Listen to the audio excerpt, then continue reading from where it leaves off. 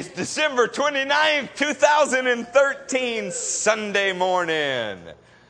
Our message this morning is called Off the Chain. So, we've had an eventful time.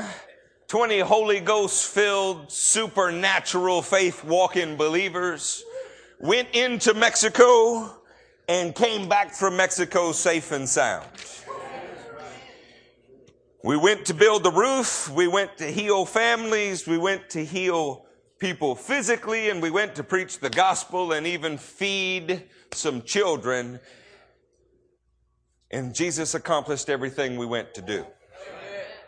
It rained on us. There was mud up to our knees. We had to drive all over the place to find our materials.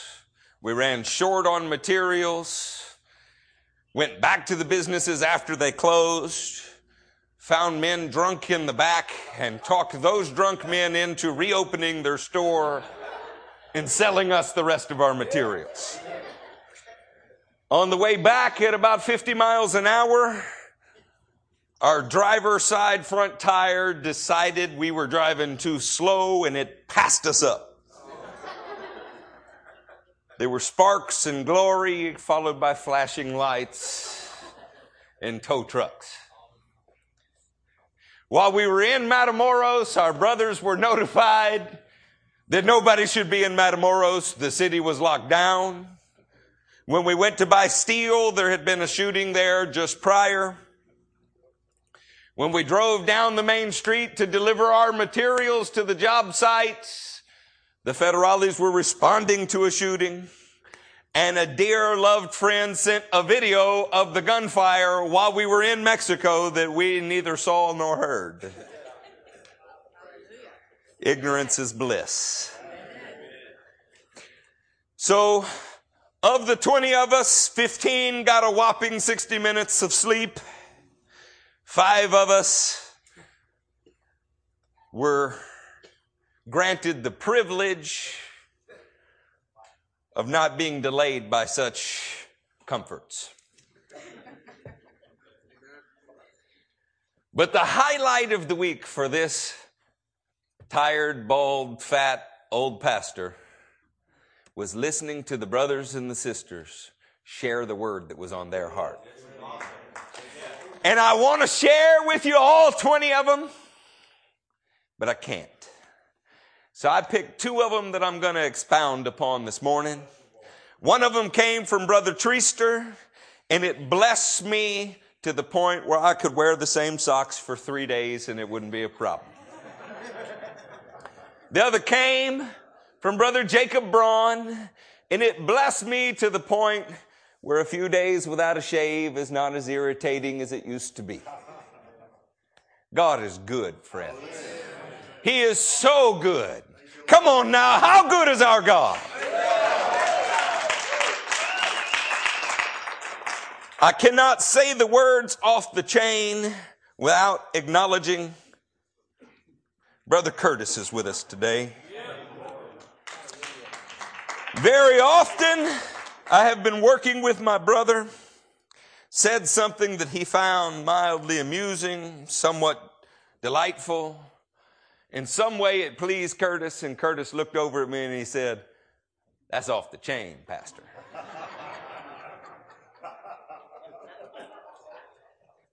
And off the chain has captured my soul this morning. Because this Christian life is off the chain. We were not built to live within the limits of ordinary life. We were not built to cower as regular human beings. The Spirit of Almighty God enters what used to simply be earthly and has caused us to be supernatural.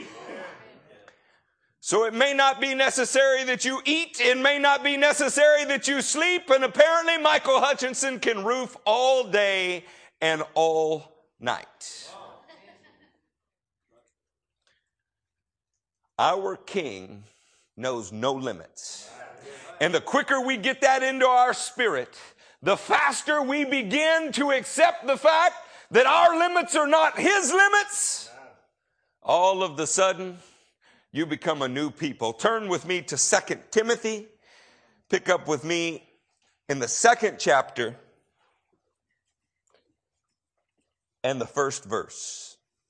You then, my son, be strong. Look at your neighbor, say, I'm going to be strong today. I was weak before I got here, but I'm going to be strong today. You then, my son, be strong in the grace that is in Christ Jesus. And the things you have heard me say in the presence of many witnesses, entrust to reliable men who will also be qualified to teach others.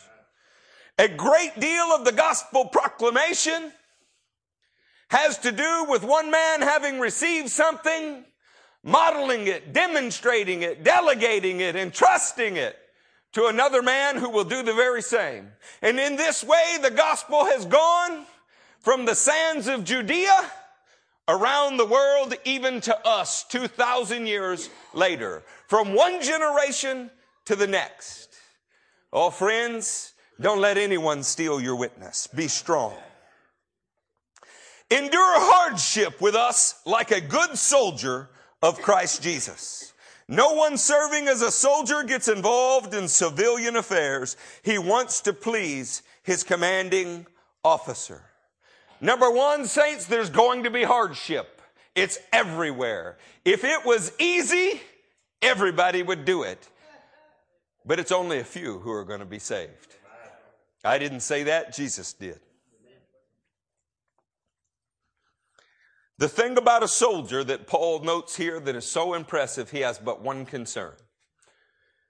What did his commanding officer tell him to do? I want to tell you, saints, that you stand at point A and point B is where he's told you you need to go. And not another thing in this world matters. Every other thing is a distraction. The enemy will cause as many distractions as he thinks it takes to get you off course. But in the name of Jesus, I cannot be bought away. I cannot be seduced away. I cannot be intimidated away. I will not back up, let up, or shut up until I have got where God said to go. Is that your heart this morning, church? Oh, then we're going to have a year that is off the chain. Similarly, if anyone competes as an athlete, he does not receive the victor's crown unless he competes according to the rules. The only reason that an athlete would compete would be to win. If you have ever trained for something, striven for something, hurt for something, it's because you hope to win. In Christ, we are declared victors as long as we endure. I want to win. I want to win, saints. I'm not satisfied with a few people I know inheriting the kingdom. I'm not satisfied with some of the children being fed. I'm not satisfied with some of the world knowing about the good things that we know about. I want to win in the name of Jesus. I believe this can be done starting with the lives in front of you, branching out to the families in front of them, and touching the nations through them. We're going to eat this elephant one bite at a time. And what started in a tiny little garage actually started in the heart of a teenage boy has now grown to something more, because that's what the kingdom does. And he will do the very same in you. What you have may be a small start, but praise God, you're not through yet. The kingdom grows. Compete for it. Fight for it. Get that victor's crown. The hard-working farmer should be the first to receive a share of the crops. The whole point of sowing seed, the whole point of plowing ground, the whole point of farming is that something would be harvested at the end. I don't want a life that's futile. I don't want to look back and have spun my wheels. I don't want to waste a year, and I certainly don't want to waste decades or scores of years. What if somebody could tell you that they had perfect seed? that they had prepared perfect soil, that they themselves controlled the very sun that gave the plant nutrients and caused rain to fall from the heavens. If they could demonstrate that, would you listen to them? Because that's exactly who our King is. He controls it all. You want a harvest? It comes by heeding his voice. Reflect on what I'm saying, for the Lord will give you insight into all of this. Don't you love how much the Apostle Paul trusted his friend? No commentaries, no extra. He simply says what he meant to say and said, God will help you understand it. That's trust, friends. You know why? He knew the kingdom was in him. The kingdom is not a matter of our careful argument. The Lord demonstrates his power in the lives of those who are in the kingdom. He brings you revelation. He brings you chain-breaking power. He brings you into his will because it's his desire to do so. You don't need more academic accolades. You don't need to have the highest IQ in the room. You need to be wholly dependent upon the God that designed you for the holy purpose for which he designed you. Somebody say amen. Amen. Remember Jesus Christ, raised from the dead, descended from David. This is my gospel, for which I am suffering, even to the point of being chained like a criminal. What's that next phrase? But God's word is not changed. Friends, Brother Treaster brought a word in Mexico. He said, I passed chain link fences to get here. I crossed in front of soldiers with guns to get here. For men, they can be chained, but the word of God is off the chain. The word of God is beyond limits. Now let me ask you something. Do you want to live a life on the devil's tether? Do you want to be on his little short leash? When he jerks, you say, yes, sir. Where do you want me to go? Does he have you in a choker chain? Because when God unchains his saints with his unchained word, it is devastating. I had a lot of time to think about this word. We left Mexico at 7 in the evening, and I didn't arrive here till 7 this morning. And we were blessed with a good 3.2 mile walk to an IHOP, searching for an ATM machine on foot. It's been an eventful night and day. And I thought about a scene that I had seen in 2008, and I wanted to show you that. Is that okay? Is it better to be feared or respected? And I say, is it too much to ask for both? With that in mind, I humbly present the crown jewel of Stark Industries Freedom Line. It's the first missile system to incorporate our proprietary repulsor technology. They say the best weapon is one you never have to fire. I respectfully disagree. I prefer the weapon you only have to fire once. That's how Dad did it. That's how America does it. And it's worked out pretty well so far. Amen. Find an excuse to let one of these off the chain, and I personally guarantee you the bad guys won't even want to come out of their caves.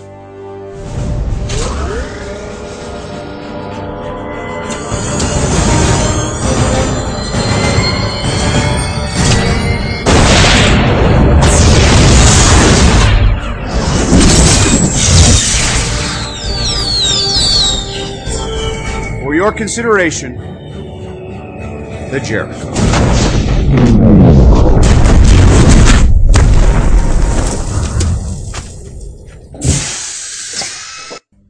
Oh my goodness, let one of these off the chain and you won't even have to worry about the bad guys. Saints, when the people of God unchain themselves from the world, when we're as unchained and as free as the Word of God is, you won't even have to worry about the bad guys. Because one man filled with the Spirit of God is more than a match for a nation that has turned their back on him. One man filled with the Spirit of God has no problem chasing a legion of demons and putting them in pigs if he so chooses. One man filled with the Spirit of God can be the bondage-breaking turning force. And we asked you during worship whether you wanted to rise up and become an army. Now we get to decide whether that's lip service, religious speak, or whether you're serious about it. God is bigger than our circumstances. He's been proving that in our lives since we were scared teenagers. He is bigger than our limitations, and His word cannot be chained. Let us listen to this trustworthy saying. He said, "For which I am suffering even to the point of being chained like a criminal. But God's word is not chained. Therefore, I endure everything for the sake of the elect, that they too may obtain the salvation that is in Christ Jesus with eternal glory. Since God's word cannot be bound, we endure everything. There is no mountain that is too high and no valley that is too deep, because the love of God compels us." Here is a trustworthy saying: if we died with Him, we will also live with Him. What an interesting thing to say in an age of prosperity confessions, in an age of the bless me gospel, in the age of if it feels good, then preach it. The very first thing that He reminds this young worker in the faith is if we died with Him, we will also live with Him.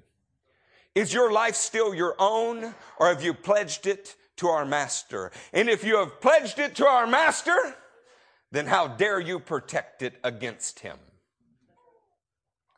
One of the young ladies on the trip who we love very much stumbled upon Psalm 116, where it says, "How precious in the sight of the Lord is the death of His saints." And we got a chance to discourse about that verse. Oh, I love missions trips. When you can get out of the church building and be the church outside the walls. This is where all real learning takes place. It's where all real action is. And it is that way because you were never made to sit and soak. You were made to be filled with His power and put to work. Shame upon the institutions that have robbed you of the opportunity to work for the Lord by telling you to sit and listen to a sage on a stage. We have no clerical colors here, no pontifical hat. We're not exalted above you because we want to work alongside you. And we are begging that you would take serious the call of God to raise up as an army, because there are too few doing too much. When we stop protecting our lives, when you lay it all down just like we sing in worship, miracles begin to happen. If we endure, we will also reign with Him. What do you have to do to reign? You have to endure. That doesn't sound like a part-time Christian. That doesn't sound like somebody who's so shackled to sin that you couldn't identify him as a Christian. It sounds like somebody who's participating in the kingdom of God. If we disown Him, He will also disown us. If you have a commentary that explains that as something other than Him disowning you, throw it away. It's a lie. Do you know what this says in the Greek? It says exactly what it says in your English Bible. If you disown Him, He will disown you. That's exactly what it says, because He said exactly what He meant. If we disown Him, He will also disown us. If we are faithless towards Him, He will remain faithful towards His own character, for He cannot disown Himself. How many of you want to be faithful to the end? How many of you want an unchained life? Yeah. Oh man, they're going to write something on a tombstone. Oh, that it would be, this one did the will of God. You were designed for a purpose. This year we spent much of the year looking at what our purposes are. Most of you discovered your purpose this year. That means 2014 ought to be a year of action. A year that the army coalesces and goes to war. You never stop self-discovery, but at some point it becomes selfish. It's time for us to work. Amen. Why don't we do this? Turn with me to Acts 19. Paul said he was chained, but the word of God wasn't chained. How do you think of Paul then? Let me ask you, have you ever worn a chain? In a metaphorical sense, have you ever worn a chain? Have you ever been in a situation where you repeated an old error that you promised you never would? Did you ever stand in your parents' kitchen and say, when I'm a parent, I will never do that? And then stand in your own kitchen and do exactly what you promised you'd never do? Do you know that it's a sin to lie in church? Come on, look at your neighbor and say, I'm not going to lie to the pastor. You ever worn a chain, church? I've worn more than I would like to count. Some were placed upon me. Others I picked up and placed upon myself. Some problems you dug your own hole, and others were a trap you fell into. It makes no difference when you're in the bottom of the hole, does it? You ever spend time theologically wrestling about whether or not God's going to help you because you're not sure whether you're the victim in the scenario or whether or not you simply wandered off and fell in a hole? What difference does it make? If you're in a hole, you need help. There's only one that can give it to you. If you believe he's going to help you, it's hard to be a victim though, isn't it? Saints, Paul said he was wearing chains. So must have been then that he didn't quite accomplish much, huh? If he's wearing chains, must be that he was just a little puppy on a leash. Boy, that doesn't even feel good to say, does it? In Acts 19, the 13th verse, listen to what even the heavenly realm says about our friend Paul. Some Jews who went around driving out evil spirits tried to invoke the name of the Lord Jesus over those who were demon possessed. They would say in the name of Jesus, whom Paul preaches, I command you to come out. 7 sons of Sceva, a Jewish chief priest, were doing this. One day the evil spirit answered them, Jesus, I know, and I know about Paul, but who are you? I want you to catch this. Paul was dangerous enough to the enemy that the enemy knew his name. He knew him by reputation. Are you a battle axe for the King of Kings, or have you become a butter knife for religious men? Just make each other feel good, spread a little jam on it, and move on. Because this man was an instrument of warfare, and the enemy knew his name because he posed a threat. Paul said he was chained. I say he was unchained. I say he's off the chain. I say the word of God dwelled in him so much that God saw fit to have him write 2/3 of the New Testament. If you're chained today, friends, might be that you're unchained tomorrow. God can change your circumstances. Paul so shook up this city of Ephesus, they burned their spiritual books. They wasted 50,000 days' wages and burned their spiritual books. Somebody say that's off the chain. I'm not going to get into what 50,000 days' wages would be.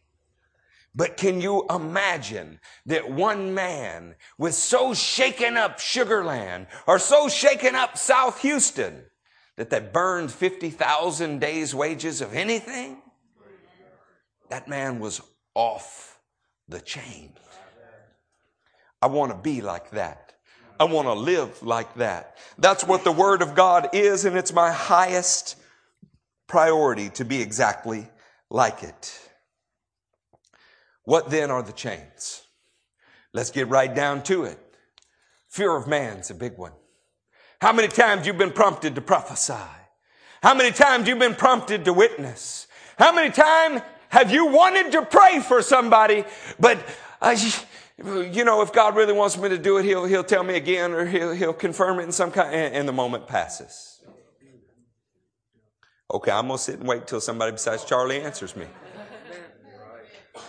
All of you are obedient all of the time, huh?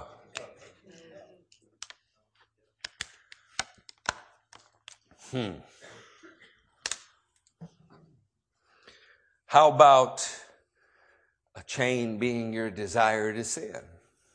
How many of us have on Sunday said, Lord, I am so sorry. I feel convicted in your presence. I don't ever want to do that again, Lord. I'm never going to do it again. But you didn't go home and throw away the tools with which you did it. So they're waiting there, calling to you again and again and again. And you're pretty sure that whether it's a day, a week, a month, or a year, you will not keep your spiritual sobriety in that matter. And you've been living like that so long that you've begun to think it's normal. And we've listened to preachers who've said, oh, we're just old sinners saved by grace. Everybody sins. So that we begin to think that since we're all guilty, he'll find us all innocent. Can you say that's messed up logic? That's bound up logic. That's chained up logic. That's slave mentality, friends. That's a slave to sin. Jesus Christ himself said, a man is mastered or is a slave to whatever has mastered him. Peter said it, and also Paul said it. It just depends on which holy letter you want to read. The universal testimony of the gospel is that Jesus came to set us free of sin, not teach us to live with a little bit less sin. The King of Kings did not die on a cross in a bloody fashion to make bad men better men. He died to take dead men and make them live again. That's off the chain. That's beyond the scope. That's so far outside of reason that it would blow your mind if you really wrap yourself around it. He came to change your nature. He came to fill you with power. He came to put sin under your feet. So then the question remains, how long do you want to wear a shackle that he's willing to break off of you? If we live in sin, it's because we choose to. It's not because we have to. Oh, Jesus. Jesus, help us. Some of you feel kind of beat up, like you've been criticized all of your life. I heard a testimony this weekend, stirred my heart, because I understand him a little better now. You've been baptized in criticism. You suffer from low self-esteem. You've been wrong all of your life. And so you don't want to be wrong one more day. How many of us were not affirmed? How many of us did not have a heavenly example in an earthly father? How many of us have wrecked our relationships? I like the way one pastor said it, though. His name is Francis Frangipani. To inoculate me from the praise of men, he baptized me in the criticism of men until I died to the control of men. Friends, if you have an addiction to the approval of your peers, it's very hard to do anything for the Lord. It's just one more chain in disguise. If you have an addiction to people liking you and thinking well of you, it's just one more kind of chain, no different than filthy pornography, no different than filthy drug use, because it'll keep you out of the will of God just the same. The church world has an addiction to popularity. So our pastors have to look a certain way. Their wives have to look a certain way.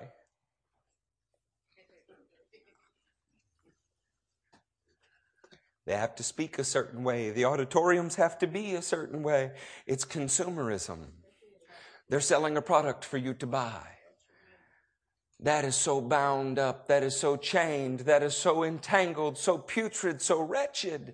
The Word of God is not like that. It's off the chain. The Word of God will take a person that is buck-tooth fat and used to be lazy and turn them into a wrecking ball for Christ. He'll fill him with the Spirit of God. He'll make him a mouthpiece, a trumpet for the kingdom. Yes. Been beat up by the divides between human beings, the haves and the have-nots. Maybe the color of your skin has been a setback to you. The living God will fill you with His Spirit so that all anybody sees about you is you're of the substance of heaven. And if they see something else, they're just not looking hard enough yet.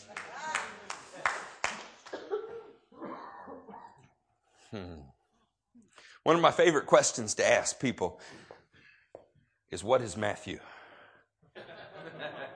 I do it in every country I go to. And in almost every country they claim him until they hear what he has to say. And when he tells them we're all sinners of the same disease stock, but Jesus Christ came to change us into a new species. When he came to make us heavenly men, then all of a sudden he feels a little different than them, you know. Whereas before, they all wanted to claim him. Matthew is every man. In Mexico, we say he was a preemie. That's why he looks like he did. In India, we say this is what happens when one stays in there another month. He gets a foot taller than the rest of his nation. In Africa, we say, well, friends, you have to be patient with our light-skinned brothers. Everywhere we go. You know what? There's not much difference between any of us. The real difference is you either have the all-surpassing power of God inside of you or you do not. The rest is window dressing. The rest is just window dressing. How about we quit making excuses and we start getting filled with His power? Somebody say amen. Amen.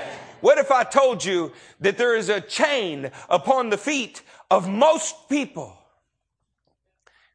and God has got a key for it?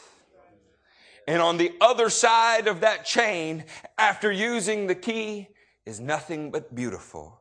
How many of you would want to know where the key is? Oh my goodness, you might climb the Himalayan mountains. You might swim half of the ocean to find the key. You wouldn't have to go any further than Jacob Braun.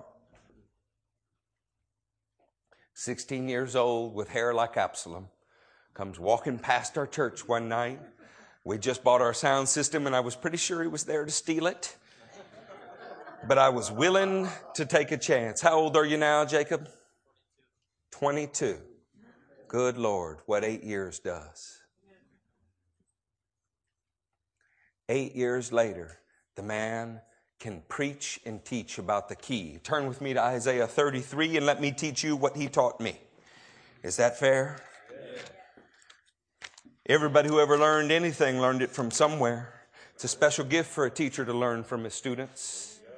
Here is Isaiah 33 and verse 5. The Lord is exalted, for He dwells on high. He will fill Zion with justice and righteousness. He will be the sure foundation for your times. Could you use a sure foundation, saints? A rich store of salvation and wisdom and knowledge. What is the store? Salvation, wisdom, and knowledge. The fear of the Lord is the key to this treasure. What is the key to the treasure of salvation, wisdom, and knowledge? The fear of the Lord. Maybe that's why the Proverbs say what they do. Proverbs 9 and 10 says the fear of the Lord is the beginning of wisdom, and knowledge of the Holy One is understanding. Where does it begin, saints? Why do people live with religious speech but are still slaves to sin? They have no fear of God. They think in saying the right things, they've alleviated their burden. I can assure you, when He shows up brighter than the sun in the sky, that will not shield you. Earth and sky flee from the King of Kings and the Lord of Lords' glory. The only ones that will stand in his presence are the ones that offered their chains to him now so that he could set them free. Oh, saints, it's so important. See, this is the part where the pastor begins to descend into formula and religion. And everybody begins to go, I already know all of that. It matters not whether you know it, friends, if we don't do it.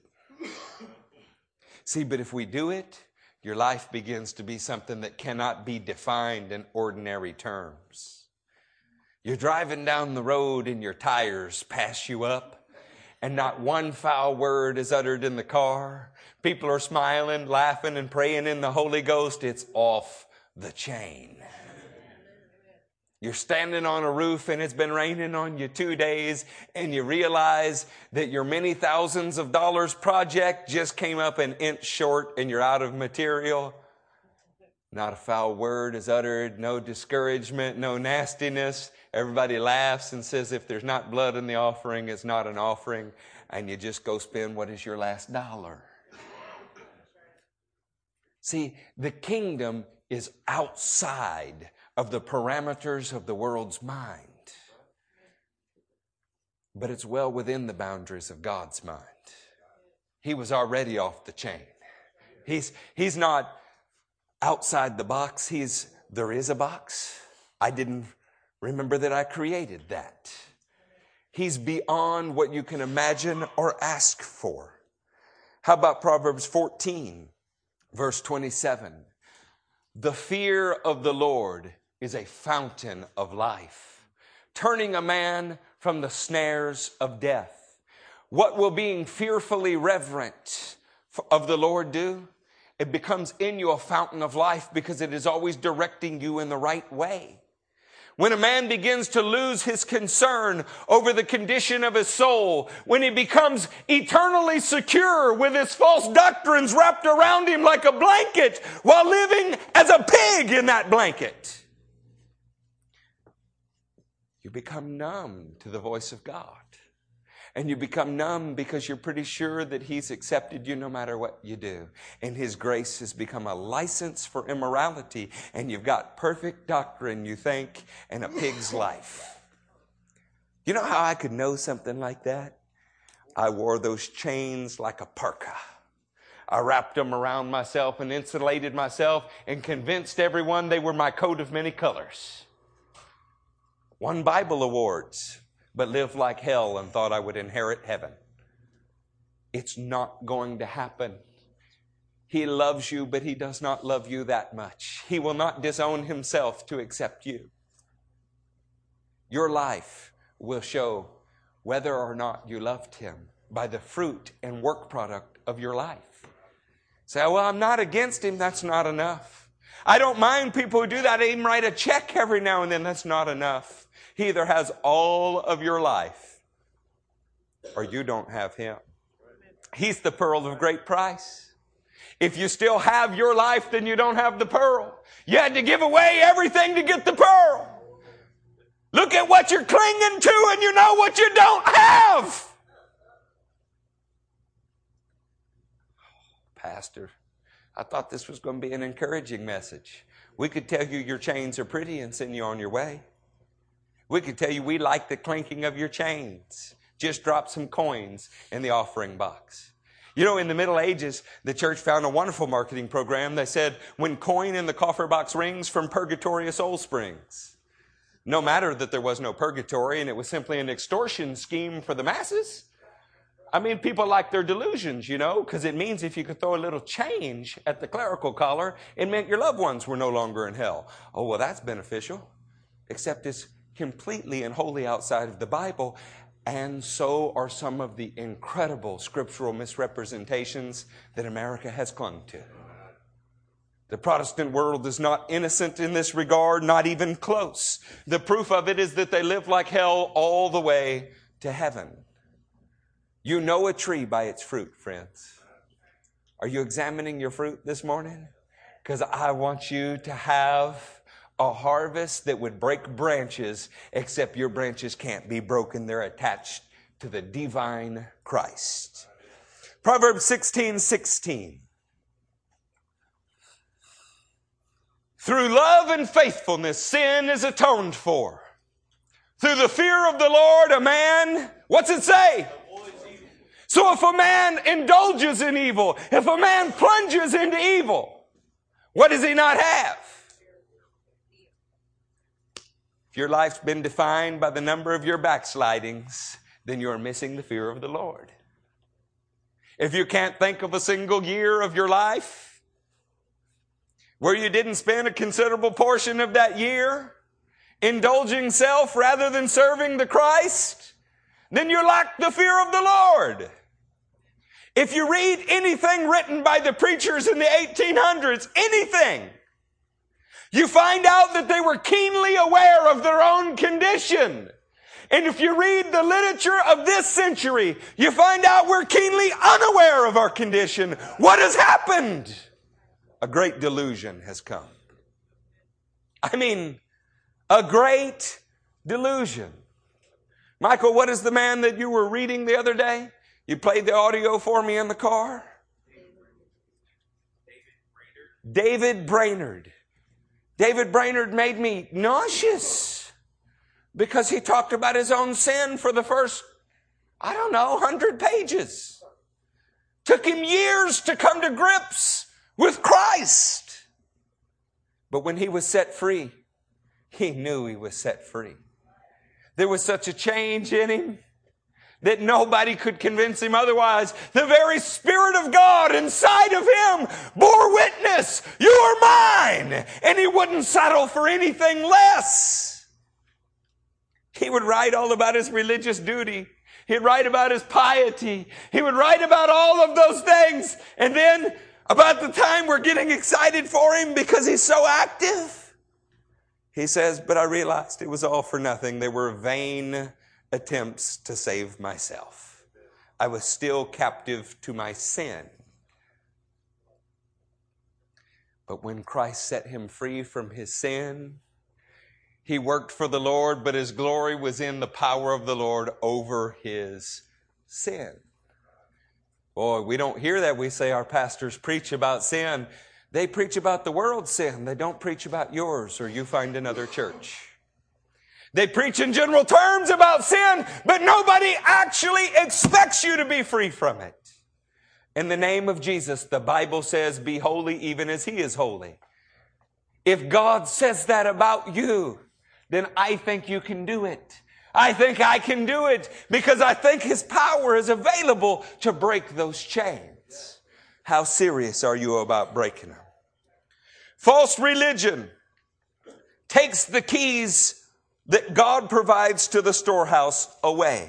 Turn with me to Luke. Say there when you're there. We're going to be in Luke 11.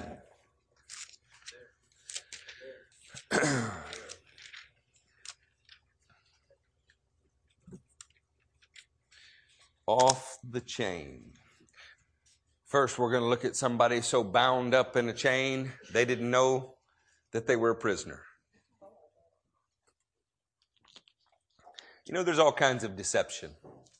One kind of deception says, come with me, nothing bad will happen to you. Another kind of deception is you've been living with the enemy so long, you think he's your friend. You know, I grew up with a drunk, and I found it amazing his capacity to self-deceive. And not a particularly wicked guy any more than most wicked guys. I mean, they're all pretty wicked. But he could be equally convinced that he was sober enough to drive every evening. Wake up the next morning, not remember the evening, but repeat the same process the next day. We could have fights in my house where a bowl of beans was hurled across a room at somebody's head, left a dent in the refrigerator that the combatants didn't even remember doing it. But they swore the whole time they weren't drunk. You know, this is such a beautiful picture of sin. I mean, a pristine picture of sin. There are levels of deception. One says, hey, just do it this time and it won't hurt you. Another says, you're doing it every day, but not really. I mean, not any more than everybody else. It's all good. It's not even really sin because it's so common, you know. I mean, it's just the human condition. The church has learned to live with that. And it's breaking the heart of God. You know why? Because you live as less than He intended you to. We could be turning upside down cities. We could be pulling down the altars to foreign gods. We could be such a threat to the imperial powers of the world by virtue of a peaceful earthly march and a warfare heavenly march, that the kingdom of God was literally coming upon them, and they thought it best to kill all of our leaders. But we're not experiencing that. And it's because we've not sought the Lord's holiness. We like our chains. I want an unchained existence. Are you in Luke 11? Here comes Luke 11, starting in verse 52. Woe to you, experts in the law, because you have taken away the key to knowledge. You yourselves have not entered, and you have hindered those who were entering. These were the experts in the law. And it's not enough that their great knowledge actually hid the key to the kingdom. They're hindering other people by spreading their great knowledge. Let's see why. When Jesus left there, the Pharisees and the teachers of the law began to oppose him fiercely and to besiege him with questions, waiting to catch him in something he might say. Meanwhile, when a crowd of many thousands had gathered so that they were trampling on one another, Jesus began to speak first to his disciples, saying, "Be on your guard against the yeast of the Pharisees, which is hypocrisy." Hypocrisy, friends, is when we confess one thing with our lips, but we live in an entirely different way. There is nothing concealed that will not be disclosed, or hidden that will not be made known. There is not a thing that is hidden today that He will not reveal in that day. Oh, what if we lived by that standard? I saw written on a wall one time, integrity is what you do when no one is looking. The problem with that statement, friends, is He is always looking. And the whole world will see what was done in private, whether good or bad. It is not simply done away with. Even the body of Christ, according to the book of Corinthians, appears before Jesus and gives an account for things done in the body, whether good or bad. Don't think that it doesn't matter what we do in private. What you have said in the dark will be heard in the daylight, and what you have whispered in the ear in the inner rooms will be proclaimed from the roofs. I tell you, my friends, do not be afraid of those who kill the body and after that can do no more. But I will show you whom you should fear. Fear him who after killing the body has the power to throw you in hell. Yes, I tell you, fear him. What was his answer to those who had lost the key? He wanted to restore it by saying, the first basis for being an expert in the law, for being a religious leader, for being any follower of God, is that you fear Him more than you fear any other thing. Is that the basis of our doctrine? Is that the basis of your life, that you fear God? It's so common to say, first comes the Lord, then comes my family, then comes the country, but does your life reflect that order? Does it? If you had to chart your time, would it reflect what you say your priorities are? When we say, fear the Lord, how concerned were you about your life yesterday? See, it'll make you live differently, not because you're terrified of Him, but because you love Him so much you don't want to disappoint Him. You have an absolute holy reverence for Him. You are both scared of His wrath and enthralled with His love all at the same time. He's big enough to have complicated thoughts about. Now, if I could just preach just a little bit. Those of you that have been married a little while. Who in here has been married more than 10 years? Look at those hands. Don't you dare speak out loud. I don't want to ruin the rest of your year. You ever had that moment where you both loved a man, wanted to choke him at the same time? Yeah, no, we're still lying in church, aren't we? You ever had that moment where you are just sure that they're wonderful, but in this moment it seems like they're the not wonderful? God is big enough to have complicated thoughts about, and you ought to be terrified when you do wrong, and absolutely be enthralled and filled with hope with what you know about His loving kindness, all at the same time. I tell you, whoever acknowledges me before men, the Son of Man will also acknowledge him before the angels of God. But he who disowns me before men will be disowned before the angels of God. He also told them how much He valued them, more than sparrows, more than anything else in the creation. On one hand, He's telling them that they're the most valued of creation. On the other, He's saying, if you disown me, I'll burn you. Do you see how complicated it is? And yet that's also pretty simple, isn't it? He wants pure, undefiled, unadulterated, absolutely loyal, loving devotion. By the way, those of you that have been married more than 10 years, do you want something different from your spouse, or will you allow there to be a little bit disloyalty, a little bit adultery, a little bit defiled, a little bit all of those things? You don't want that. We would give God less than we would give our spouse. You know, I was mostly faithful this year, spouse. Come on now. How well is that going to go over? I thought, how well is that going to go over? Probably not going to go over all that well, huh? Why would we think God is any different? Okay, so we know what chains look like. I'd rather talk about breaking chains. Is that okay? I didn't come here to tell you how to be more chained. I came here to tell you how to break chains. Let's turn to Matthew 6. Say there when you're there, you're going to need a finger in this place. Are you mad at me?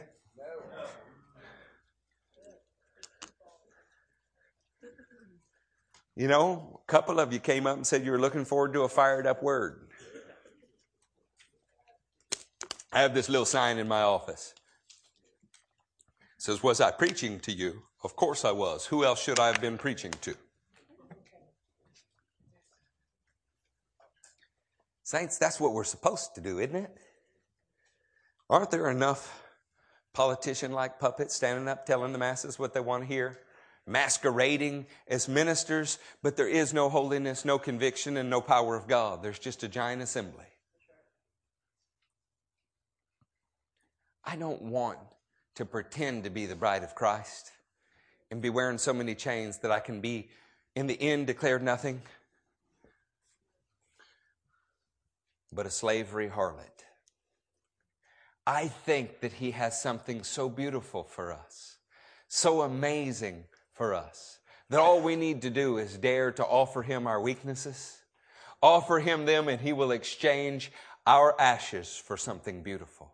I believe that with all of my heart because I've been experiencing it for 20 years. When I think of what I had to offer Him when I came to Him, violence, wickedness, hatred for almost everybody that I knew, even the ones that I loved. I've always been complicated.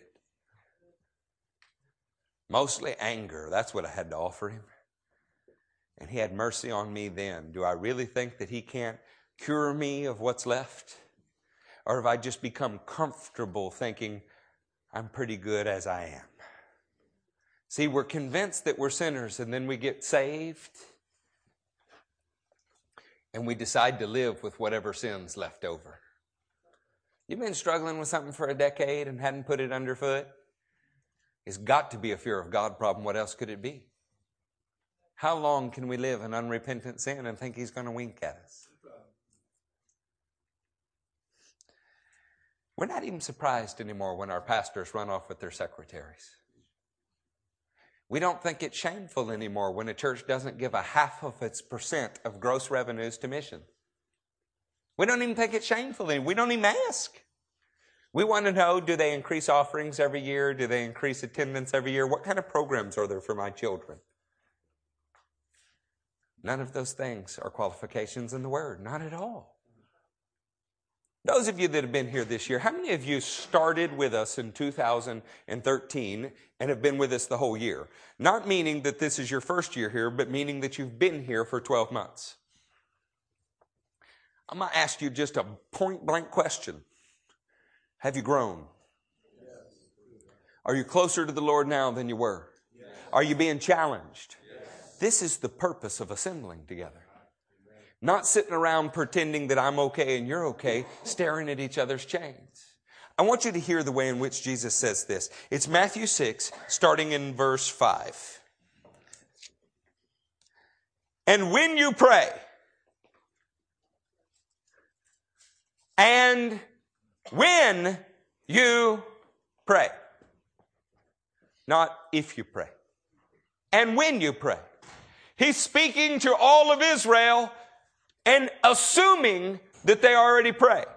I've noticed through the years that people overestimate the amount of time they pray with the same ratio and proportion that they underestimate the amount of time they watch TV. Oh, just a few minutes an evening, but you can't name a movie in the last 30 years that they can't quote to you. Just a few minutes a day. Do you pray, brother? Oh, yes, every morning and evening. I'm not talking about over meals. If we're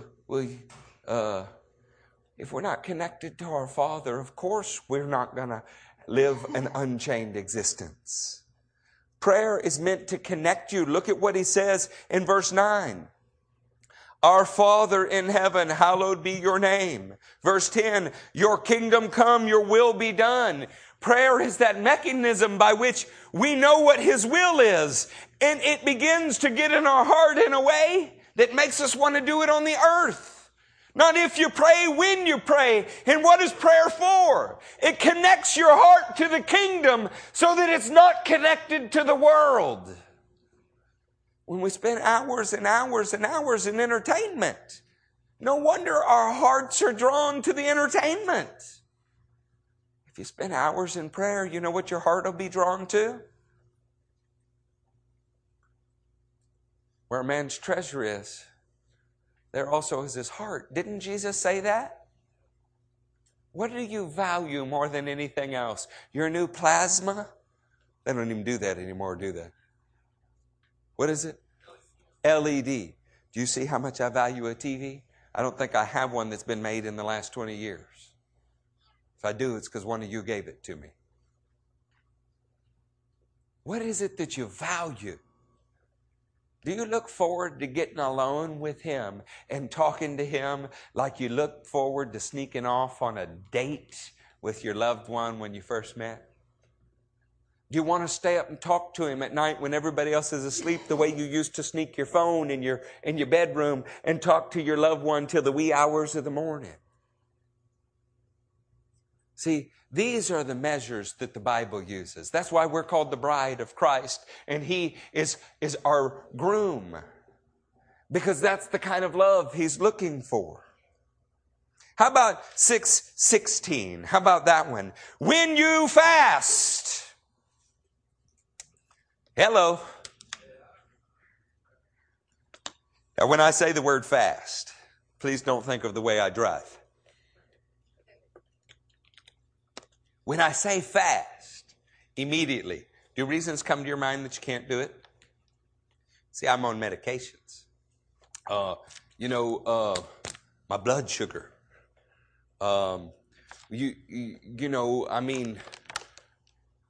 It's as many excuses as there are, probably as many belly buttons as in this room. But how did Jesus say it? When you fast. Speaking of Mario Salinas, the first thing he said to me this trip was that he felt like he was out of the will of God because he had not fasted and sought His will enough. Which is ironic because he fasts and seeks the will of God all of the time. Of course, he doesn't have very much. He can't afford to be out of the will of God for a few minutes. Maybe that's the problem. Maybe we're not poor enough to be rich in faith and understand prayer the way the third world understands prayer. So I don't know, Pastor, I'm pretty poor. Well, how much time did you spend praying? That'll tell you how poor you are or are not. Because my friends in India, if they don't pray until they've heard from God, then they don't think they're going to get to eat. So they pray until He tells them that food's coming. When you fast. And what is the point of fasting? But when you fast, put oil on your head and wash your face so that it will not be obvious to men that you are fasting, but only to your Father who is unseen. And your Father who sees what is done in secret will reward you. Is God just interested in your hunger strike? Fasting in this time was synonymous with repentance. It was synonymous with holiness. The reason that you fasted was to have an introspective time where nothing was being indulged in. Your whole point. I think it's hilarious. We do fast from carbs. No, that's a diet, friends. That's not a fast. We do fast from, something we like. We picked this up from the Catholic Church in Lent. And it's as ridiculous as the stuff you scrape out of the dryer. Do you know what a fast was in the Bible? A fast. No food. You spent time seeking the Lord without any distraction. And why? It was so that you could get your heart right. You could repent. And that when you got up from the fast, you knew you were in right standing with Him. You walked in holiness. The reason to prayer was to connect you to the kingdom, the heart of the kingdom. The reason to fast was so that you would always be repenting and it would show up in holiness. And it wasn't an if, it was a when. How about this one? I probably shouldn't tell you, huh? You done with me? Caitlin, are you done? This is the one that everybody gets mad about. You're fine with me preaching about money as long as it's coming to you. And pastors are fine preaching about money as long as it's coming to them.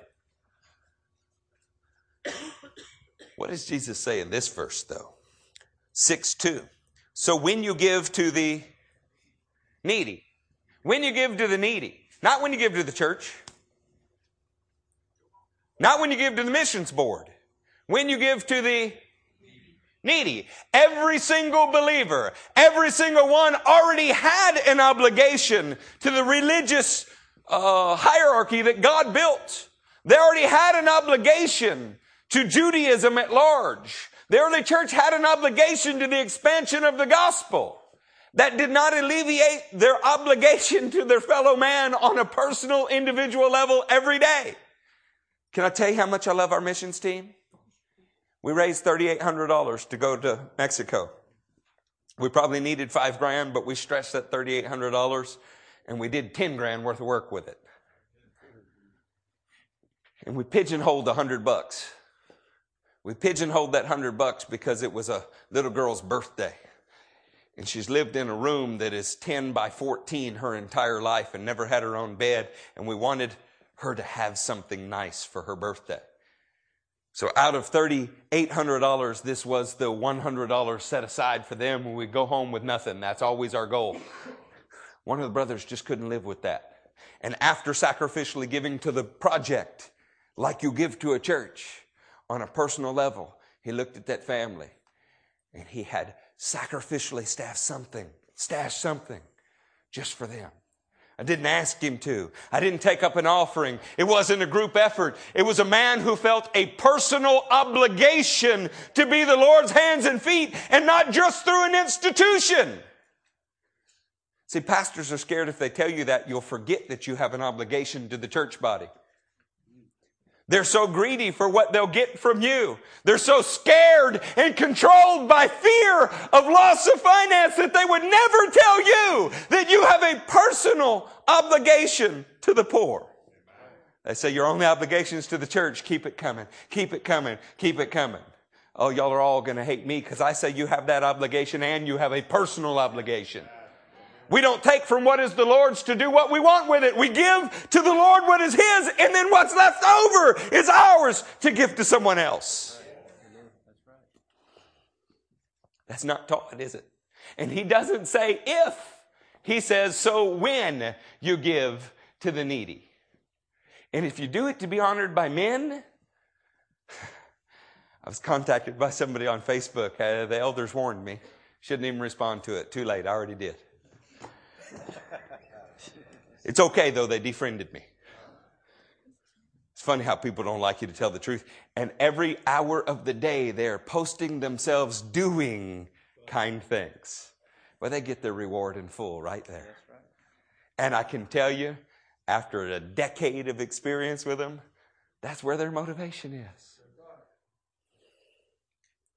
Saints, I'm talking about how to break chains.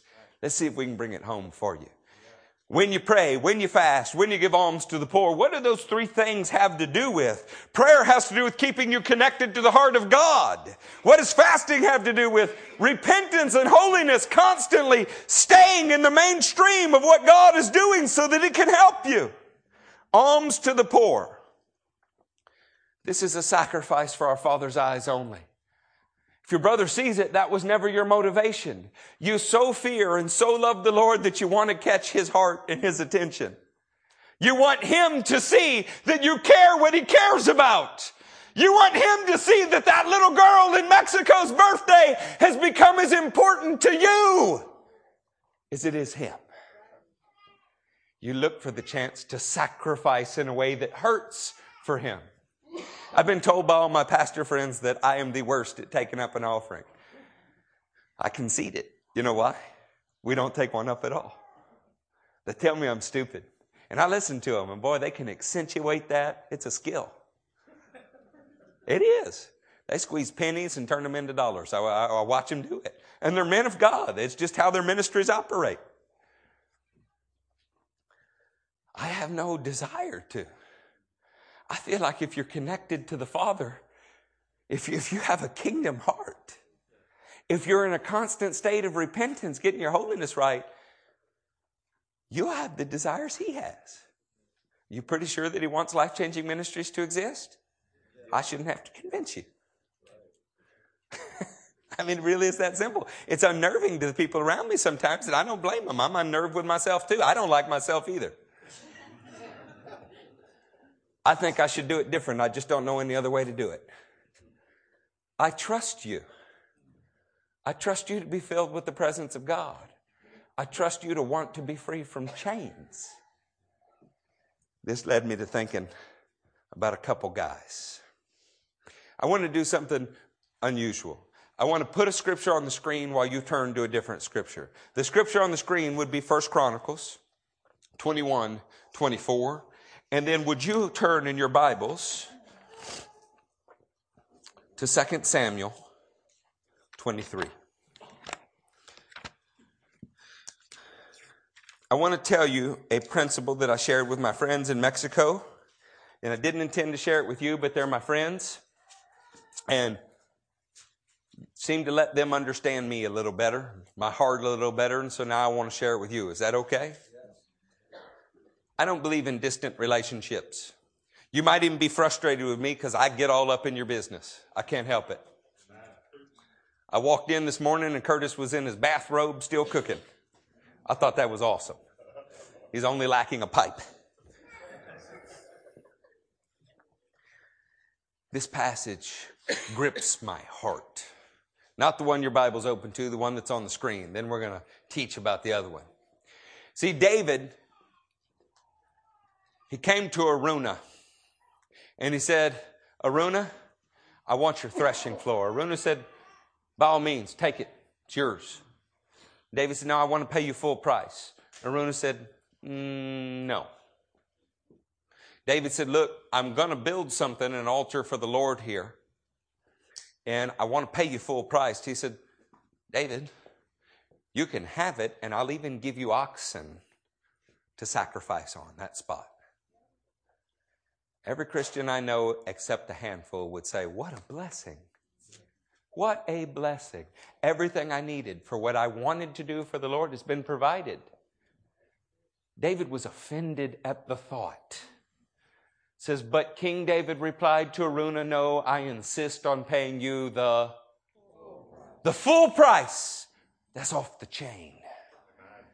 The rest of the world won't do that. They're too busy counting links and seeing how far they can go. But when you don't have a chain, you're free to do anything God tells you to do. You're not at all worried about the limited resources. You're not at all worried about what you can and can't do. You're simply worried about what He said to do. No, I insist on paying you the full price.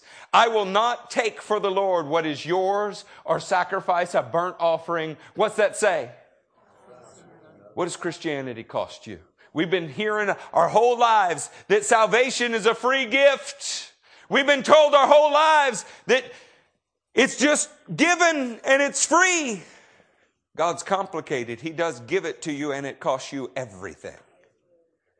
If your salvation cost you nothing, then how did you give up your life to get that pearl of great price? We like our simple little bumper sticker kind of slogans. We like things to be in neat little categories, and God is full of complexity and mystery, and He wants you to search out His heart. That's why it might be necessary to pray more than just over your food.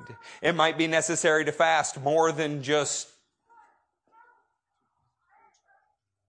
however often the average American Christian is fasting. Bet we fast more for medical reasons. I bet more people have declared a fast because the doctor was going to do a barium enema than they have fasted because they thought the Spirit of God said so. It's a hilarious thing when the Spirit of God says so. We can't, and we can't for all these reasons. The mighty MD, the little minor deity in his white lab coat, he tells you to, and it's, yes, sir, I have to, the doctor said. How interesting, huh? Christianity has to cost you something. Because where you invest your heart and your time, where there's adversity that you overcome, that's where your treasure is. I'm not disappointed it was hard to build the roof. I'm not disappointed my tire flew off. I love that truck, but I'm not. I'm not disappointed that we had to walk to IHOP or that my wife got in a car after 2 hours sleep, drove to Corpus Christi, picked us up and drove back and came to church without sleeping. I'm not disappointed because that's my offering to the Lord. You say, what can He do with that? I mean, you can't spend it. You can't eat it. He never needed any of those so He don't get hungry. He needed a heart that was sold out for Him. And that's all I have to give Him. And I'm pleased. It's my pearl. I could whine and complain, and I'm tempted to. I could get mad and blame. Judah, did you turn that last screw or did I? You know, we could do all of those things. But then there'd be no offering to the Lord. I want to bring Him an offering. And it's okay that it costs something. That makes it worthwhile. Can you say amen? Amen. Can I talk to you about 3 guys that had prayer, fasting, and alms to the poor in principle? They had it down. Their offerings cost something. And this is our path to success here. This is in 2 Samuel 23. 23, starting in verse 8. Josheb Bashabeth, a Techemite, was chief of the 3. He raised his spear against 800 men, whom he killed in one encounter. Anybody ever seen an MMA match? 2 men try to kill each other for 5 5-minute rounds, and they don't succeed.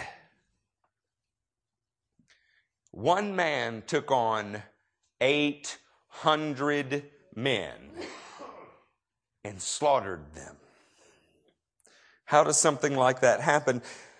Josheb's name means he who sits in the counsel of God.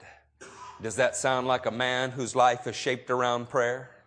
Apparently, Josheb, he who sits in the counsel of God, was connected to the Father's heart, and he knew what needed to be done, so the Father helped him do it. Come on now. A mighty man. Why? Because he had God's counsel. How about verse 9? You LSU fans are not going to like this. Next to him was Eleazar, son of Dodai, the Ahohite. As one of the 3 mighty men, he was with David when he taunted the Philistines gathered. You LSU fans, I have to wait one more verse. one more guy. At Pas Damim for battle. Then the men of LSU retreated. No, the men of Israel retreated. I got verse 11 on my brain and I'm still in verse 10. But he stood his ground and struck down the Philistines till his hand grew tired and froze to the sword. The Lord brought about a great victory that day. The troops returned to Eleazar, but only to strip the dead. Eleazar means God is my help. How does one man stand his ground when all other men melt away? He freezes to the word of God. He's always repenting. He's always concerned with holiness. He's always examining his life against the word. It's not a if you fast, it is a when you fast. Because to him, the only thing that would help him in his life is his ability to cling to that sword that is the word of God. You know, the pillars of Judaism were prayer, fasting, and charity. These men, the first one's name, Council of God, Josheb, symbolizes prayer. The second one, Eleazar, God is my help, who stood his ground. It symbolizes the kind of repentance that accompanies fasting. When all others lost their mind, he clung to the word. Now for the LSU fans. Next to him was Shammah, son of an Aggie, the Ahorite. When the Philistines banded together at a place where there was I can't even say this, field full of lentils. That's beans. Israel's troops fled from them, but Shammah took his stand in the middle of the field. He defended it and struck the Philistines down, and the Lord brought about a great victory that day. Why did he defend the beans? Well, they were his to defend. They were the food of the people. What is your life fighting for? Because Shammah, his life was fighting to make sure that his brothers and sisters got what they needed to eat. If that's not alms to the poor, I don't know what is. Do you know what Shammah's name means? Awe, astonishment, and desolation. It's just like when Tony Stark let that Jericho missile go, man. When you get your heart right to where you care more about your fellow man than about your own life, it is devastating to the enemy. That's the weapon you only have to fire once. You truly have a selfless act on someone else's behalf. You have shown them Jesus without saying a word. It is awe-inspiring. Did I tell you I love our missions team? So they carry groceries through the knee-deep mud. They knocked on doors. They prayed for the sick, and they came back without any groceries. Do you think those people are sitting over there going, American Christians are such jerks, we hate them? Do you think those people are sitting over there going, God never cared about me? Or do you think maybe they are in awe? Maybe everything the devil has worked to build in their life is being laid desolate simply because somebody sacrificed on their behalf. You want a life that is off the chain? What if we did what these men do? What if we went up against unbelievable odds because we had heard the counsel of God in prayer? What if we clung to the word of God in repentance and fasting when everybody else ran away? What if we cared so much about our fellow man that we didn't care about our lives at all? Would that cause awe and desolation? That'd be a life that's off the chain, friends. Do you want to live within the normal boundaries of humanity? Or do you want to go further and do more? Proverbs 17:17 is a truth that needs to be told. A friend loves at all times, and a brother is born in adversity. Why do we need there to be a cost in the sacrifice? Because when you endure adversity together, it bonds you together. I watched Brother Treaster walk all over little concrete walls that he thought he might fall off of. And when we stood up on, they had a certain kind of crumbling nature. We tried to set a lead anchor in it and it went through the wall. You hit one with a hammer and the little cinder block that's in disintegrated. I'm not even sure it was concrete. It might have been flour painted to look like concrete. And after you work with a brother for 12 or 14 hours in the rain, and you watch that he doesn't let up, he keeps his praise up, you watch how that works, and all of a sudden there's an admiration that begins to grow. Brothers are born in adversity. Well, that's two men. What happens when you stand by Jesus in His trials? Oh, you become brothers. Didn't He say that in the Gospel of Luke? In Luke 22, 28 through 29, He says, you are those who have stood by me in my trials, and I confer on you a kingdom, just as my Father conferred one on me. Who does He confer the kingdom on? Those who stood with Him in His... Where are you standing, friends? Free from trials or in the trials that are God appointed? See, when we stand with Him, He's not ashamed to call us brothers. In Hebrews 2, starting in verse 11, look at the way this works. Both the one who makes men holy and those who are made holy are of the same family. So Jesus is not ashamed to call them brothers. When we are born in adversity together because His trials are our trials, it's off the chain. It makes you heavenly. When you don't have to sacrifice, you choose to sacrifice. Don't we say this about Jesus all the time? Nobody took His life from Him. He offered it up. How many of you have said that? And you did so rightly. So will somebody have to take yours, or are you offering it up? Do you want to be like Jesus or not? Oh, we want to be like Jesus, but you fight to protect your life. I'm saying let's give it away. I'm saying it'd be off the chain, out of this world, just to do what the Word of God says. It's not chained. It's us who has the problem. What do we got to do to start cutting some of those? 2 Peter's got an interesting thing to say about it. He talks about entanglements. They promise them freedom while they themselves are slaves of depravity. For man is a slave to whatever has mastered him. If they have escaped the corruption of this world by knowing our Lord and Savior, Jesus Christ, and are again entangled in it and overcome, they are worse off in the end than they were in the beginning. I would say entangled is much like being chained. If we know who the Lord is and we love Him, but chains are pulling on us so that we're more like the world than we are like Him. That's not off the chain. It's very much on it.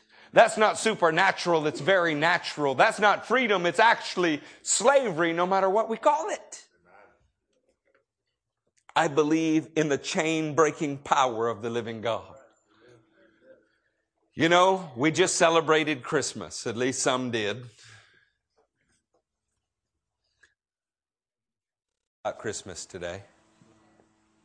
What does Luke 1:37 say? This is a good Christmas scripture. For nothing is impossible with God. Who said it and who they say it to? An angel said it to a little virgin who was tasked with bringing the Messiah into the world. What did it cost her? What did she dream of becoming? What did it cost her? See, the Lord is interested in using those who are completely sold out for Him, who He has overshadowed with Himself. Saints, I'm not here to beat you up. I'm here to tell you, you can get rid of chains. When you walk, you ought not rattle. Only snakes do that. You ought to be able to walk and float in the Spirit.